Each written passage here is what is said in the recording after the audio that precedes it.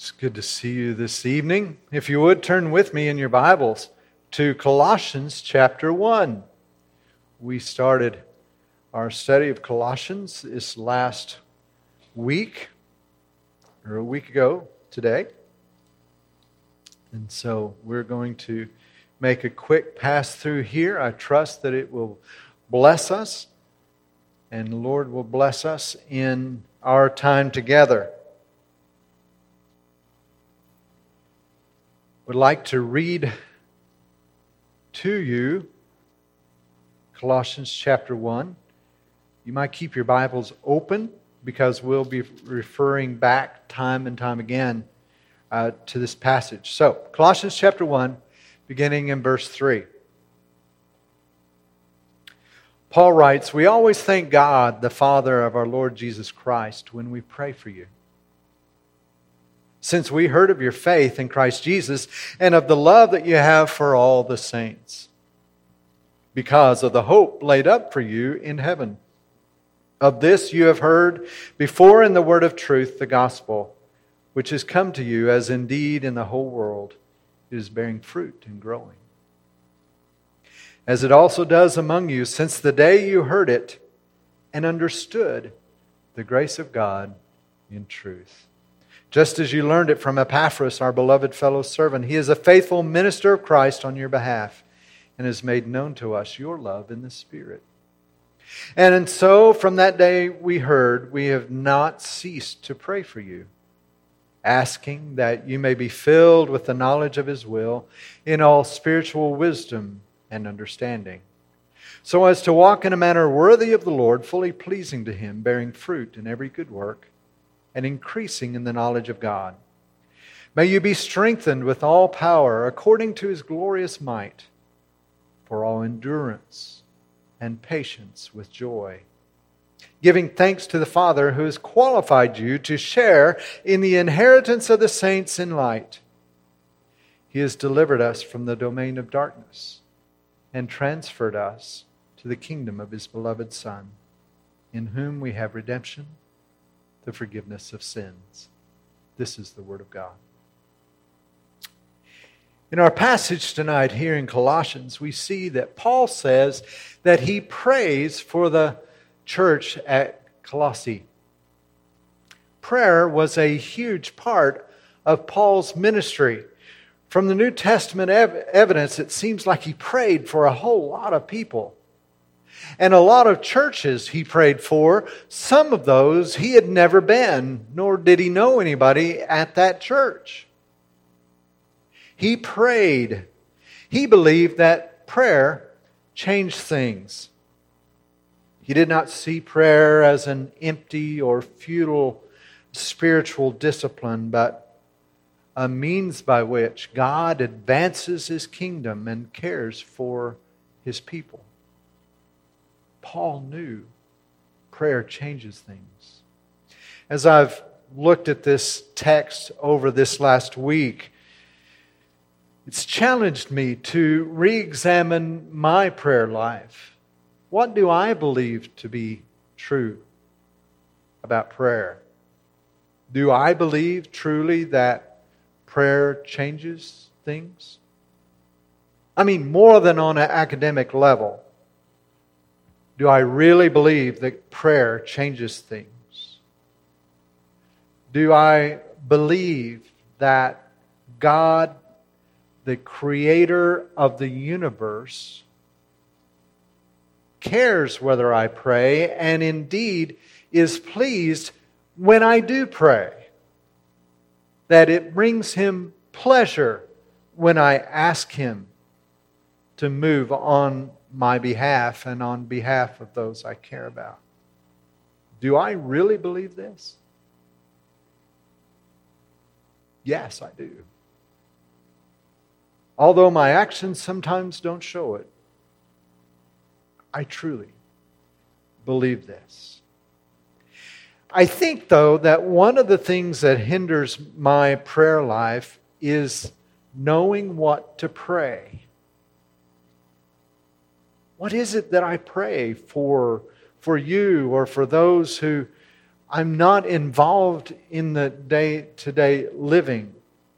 Far too often I feel like I pray very general prayers. Lord, bless Mike. And that's a good prayer, right? I want that for Mike. I want that.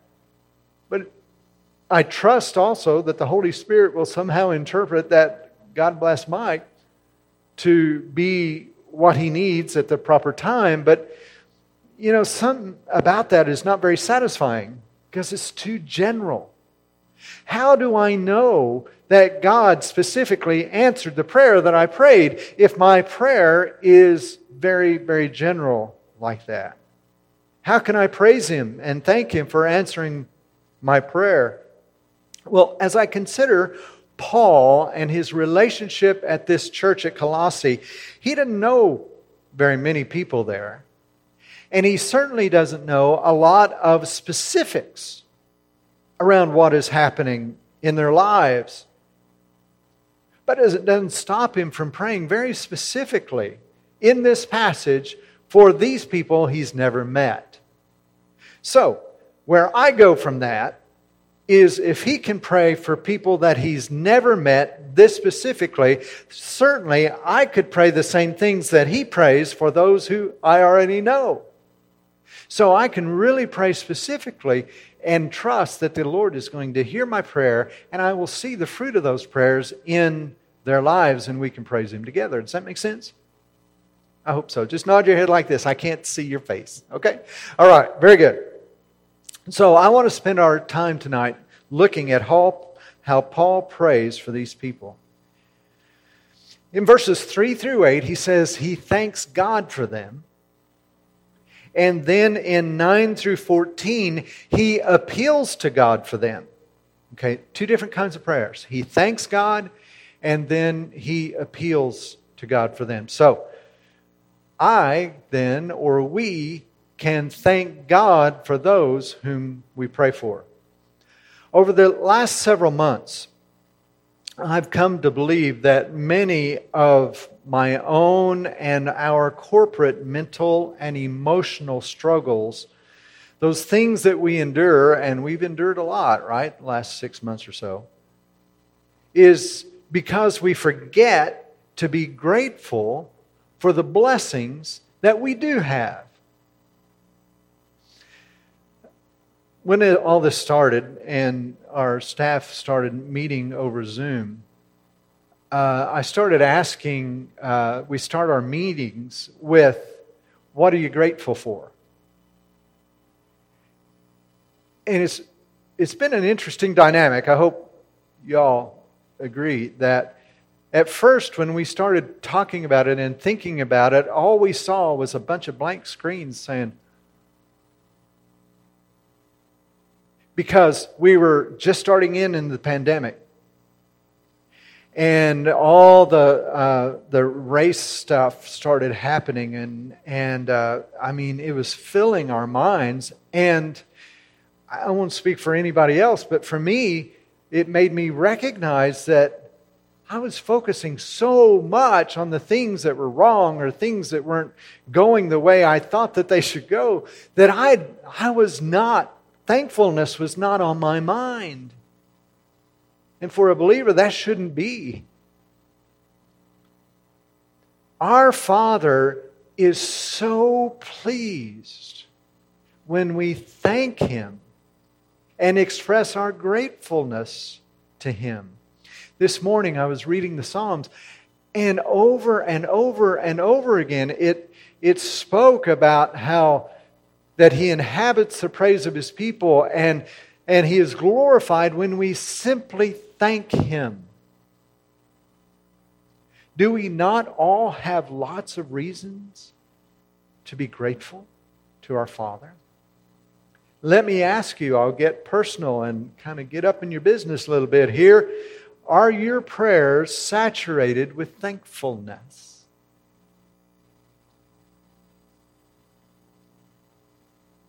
If you were going to guess on a percentage, and I don't want to answer, please don't, how much of your prayers are spent in thankfulness? For me, it's not enough. I'll just tell you. I tend to jump right on into the petition part. Lord, I need this. But perhaps the reason why I feel some of the things that I feel is because I'm not actively thanking Him.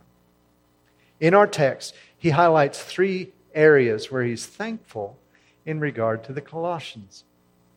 He, first of all, here in the first part of verse 4, he says he thanks God for their faith in Jesus. One of the things that we can pray for one another is simply, thank you for saving them.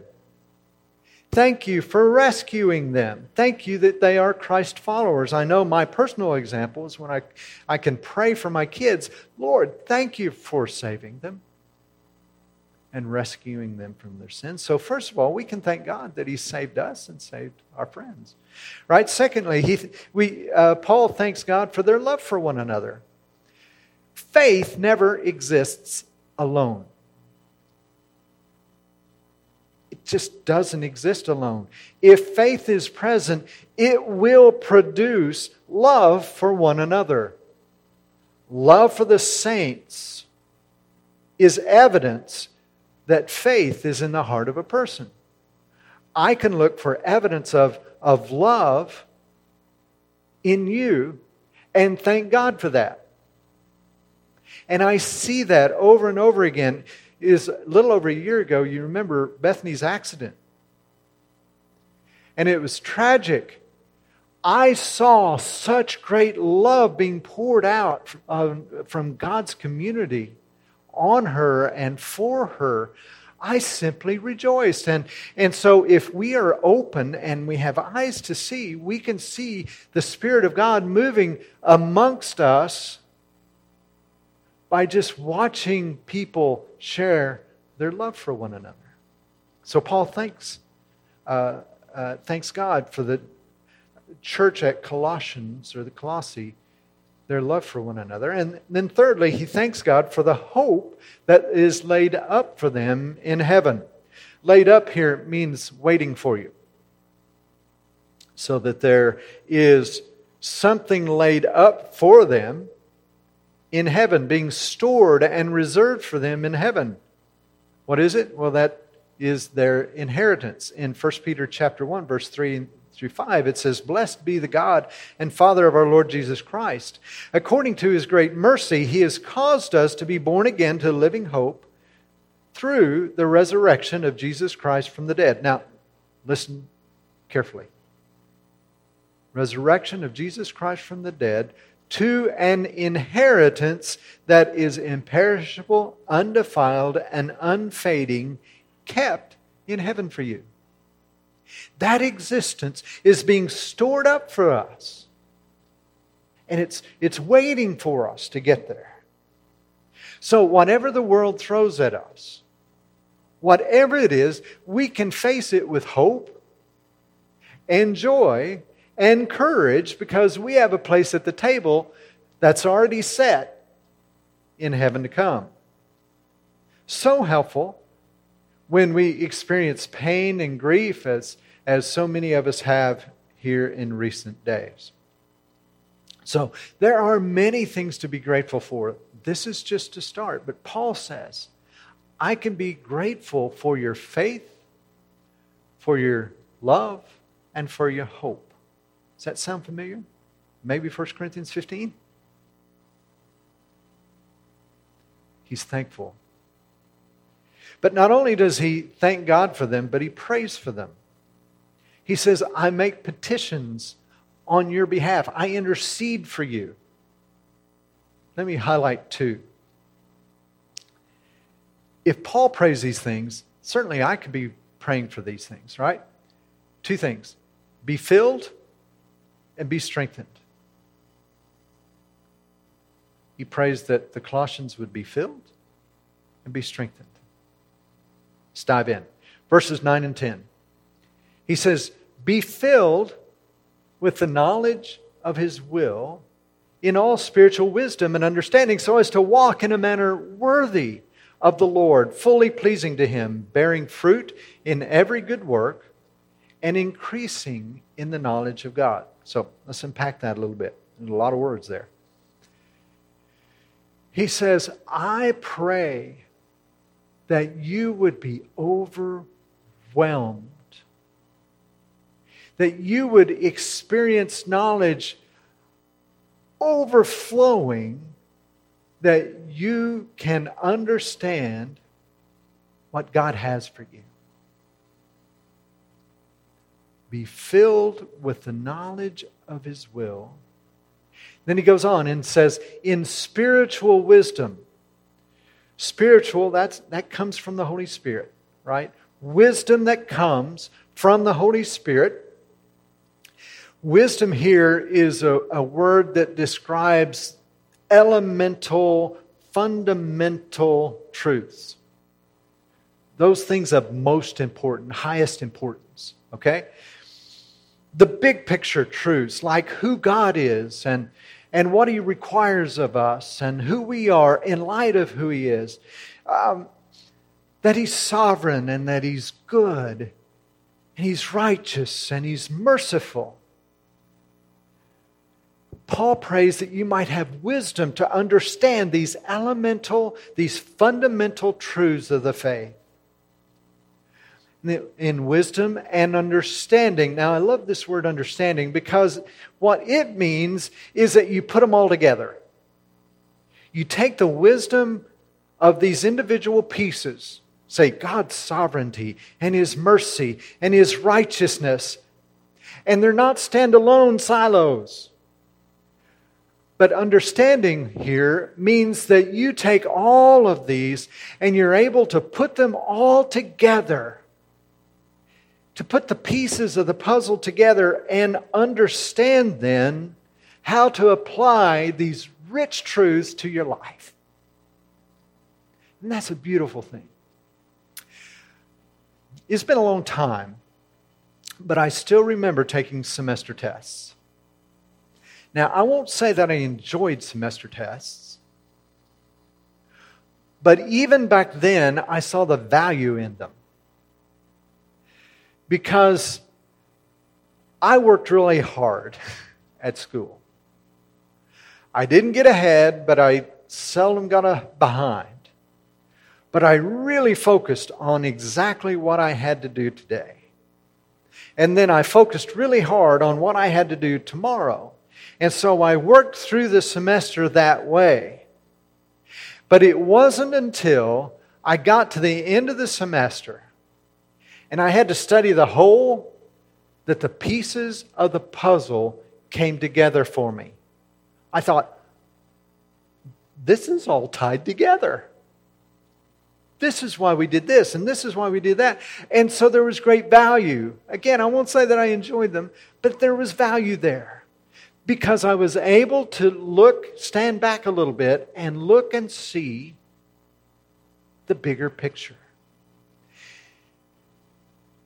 When Paul prays that they might understand, be filled with the knowledge of spiritual wisdom and understanding, he is saying, I want you to see the big picture. I want you to be able to put all these pieces together and then apply it to your lives. I believe with all of my heart that one of the greatest needs as Jesus followers we have is to be able to put the pieces of the puzzle together. To ask ourselves in every situation, what is true? What is true? That's what it means, I believe, when he says that he prays that they might walk in a manner worthy of the Lord, fully pleasing to Him and bearing fruit in every good work. When you put those pieces together, you will bear fruit that is pleasing to Him. God-honoring, God-oriented obedience flows from wisdom and understanding. So we pray. When we pray that the one we pray for might have spiritual wisdom, wisdom taught by the Holy Spirit, and understanding to be able to put the pieces together. That they might understand how the faith plays out in day-to-day life. And then in verse 10, it says, increasing in the knowledge of God. And I love this picture, because the picture here is truth is growing as a child grows in knowledge and understanding. Okay? We know that as parents, our children understand a lot of things. But we also know that as they grow up, they understand the same things in a deeper manner. Same truths, but they understand it more comprehensively and deeper. Karl Barth was a theologian and philosopher of great renown. And a student asked one day in class, he said, Dr. Barth, what is the greatest truth that has ever crossed your mind? I know they thought this is a good one. So you could almost see, I'm told, that they got on the edge of their chairs and they leaned forward and they're thinking this deep, profound, complicated, integrated theological truth. And it's said that he raised his gray head and he said, the greatest truth that has ever crossed my mind, Jesus loves me. This I know, for the Bible tells me so. There's not a one of our children who doesn't know that to be true. But an army of theologians cannot plunge the depths of that one great truth. So when Paul prays that they might increase in the knowledge of God, he's saying, okay, I know these truths. You know these truths. But I want you to take it deeper and deeper and deeper and become more mature as you know these fundamental, essential truths of the faith. But not only does he say, be filled, but he says, be strengthened. Look at verse 11. He says, may you be strengthened with all power according to his glorious might for all endurance and patience with joy. So Paul prays for the Colossians that they may be strengthened in proportion to God's might and God's ability, His strength, which is limitless. That they might be strengthened by God Himself.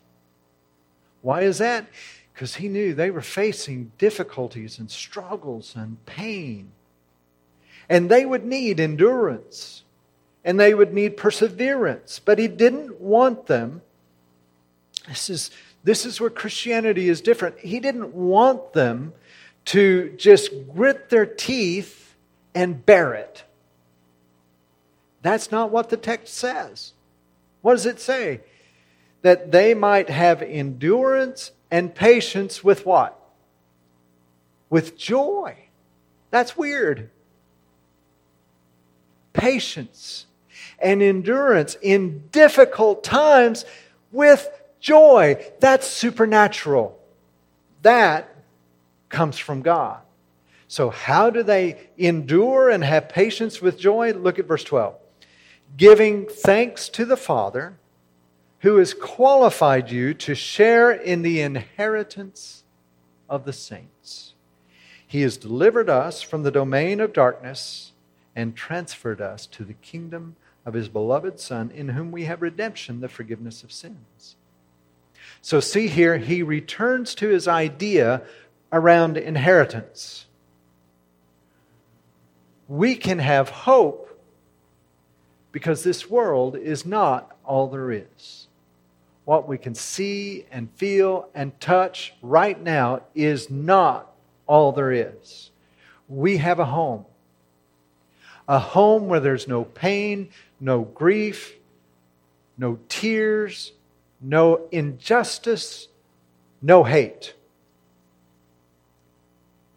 And we have a place there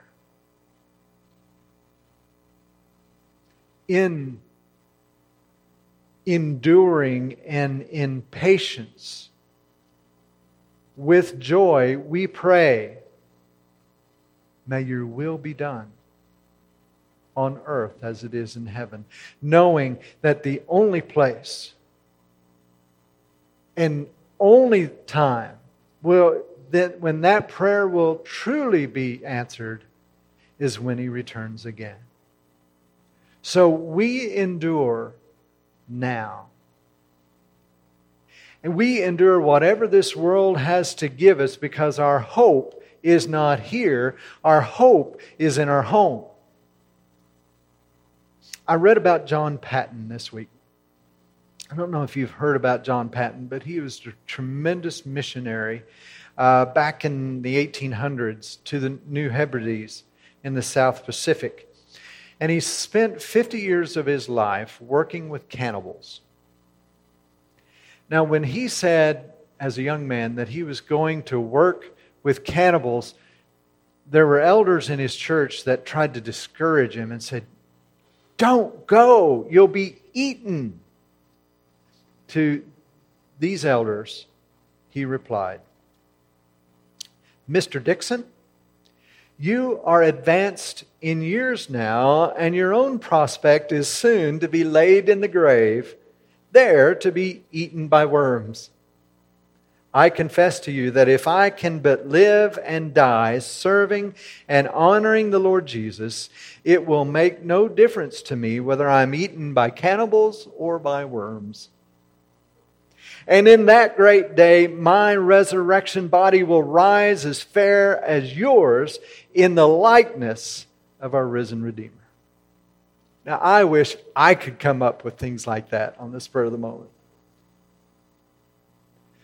Why did he feel that kind of courage and grit with joy? It's because he knew that one day he would be with his Savior. He was emboldened to live for Jesus because his hope was beyond the grave. It gave him the courage to spend his life and to lay it down declaring the gospel of Jesus Christ to those who might well kill him and eat him. His biography says he was in constant danger. I mean, like constant danger, daily danger of being killed by these tribes that he was with. This is what he wrote. He says, "I assured them," talking to those who were threatening him, "I assured them that I was not afraid to die. For at death my Savior would take me to be with Himself in heaven, and to be far happier than I had ever been on the earth. In Jesus I felt invulnerable and immortal so long as I was doing His work. I then lifted up my hands to the eyes to the heavens and prayed aloud for Jesus, either to protect me or take me home to glory, as He saw to be for the best." How do you persevere? How do you have courage in the midst of difficult days? You know you have an inheritance in heaven. Without the promise of inheritance, and this earth is all there is, you can't know that kind of courage with joy. Knowing you have an inheritance allows you to suffer with joy. Now, can I pray for my friend that they might know and take heart and know that there is hope? I can pray that. That it's all true, and to get it at a gut level, that their inheritance is in heaven and they can stand courageous. I can pray that. Verse 13, we have this inheritance because we have been delivered from the domain of darkness and transferred into the kingdom of the Son. The word transferred here means deported. Back in the biblical days when Babylon overtook Judah, they rounded everybody up and carried them off to Babylon. They deported them from their homeland to Babylon for 70 years, right? That's what this text is talking about, this transfer from one kingdom or one place to another. What Paul is saying is that we have an inheritance because Jesus, when He came to this earth, died to pay a ransom to redeem us and transfer us from the kingdom of darkness into the kingdom of light. He ransomed us. He redeemed us from the domain of darkness and put us in His own kingdom. We have that inheritance. My friends, our redemption was not free. There was a price to be paid, and He paid that price on Calvary. Because He redeemed me and because He has transferred me from this kingdom to His own kingdom, there are certain things to be true. Everything is changed. I no longer am under the bondage of the father of lies. But I've been transferred into the kingdom of light and truth. I'm no longer blinded by to the beauty of the gospel of Jesus Christ by the king of this domain. But now I see I'm in the kingdom of light and I can see. And I am free to live as a child of the King. A son or daughter of the King with freedom and liberty in light. Can I pray that for my friend? Of course I can. I can pray that they might have and know that identity, that they are no longer here in the domain of darkness, but they've been rescued and in the kingdom of light. So,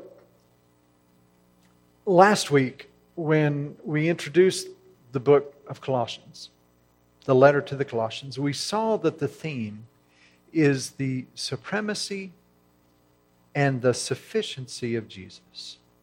You'll see this throughout. It was written to expose the error of both the Judaizers and the Gnostics, who felt like they had special knowledge that everyone else didn't have. And that if you really wanted to be spiritual, then you'd need their special knowledge. Even from the outset of this letter, we see here in chapter 1 that Paul says, that's not true. The knowledge is here for you, for everyone. It's here. You may be filled with the knowledge of God. You can know these truths. All of us. There is nothing secret here. Jesus came to reveal the will of God to us. It's not a secret. In knowing and understanding this knowledge of God, we can put the pieces together. And then we can live accordingly. We need to ask ourselves again and again, what is true? In light of what I know about God's sovereignty and His mercy and my position in this, we can all bring it together in truth. In knowing and understanding these truths, we can live a life that is fruitful and pleasing to our Savior. So this is what Paul prayed for the Colossians. That's what he wanted, so that's what he prayed for. It's what I'm praying for you. That you might be able to put the pieces together. And what you can pray for those when you don't know what to pray for. Let's pray.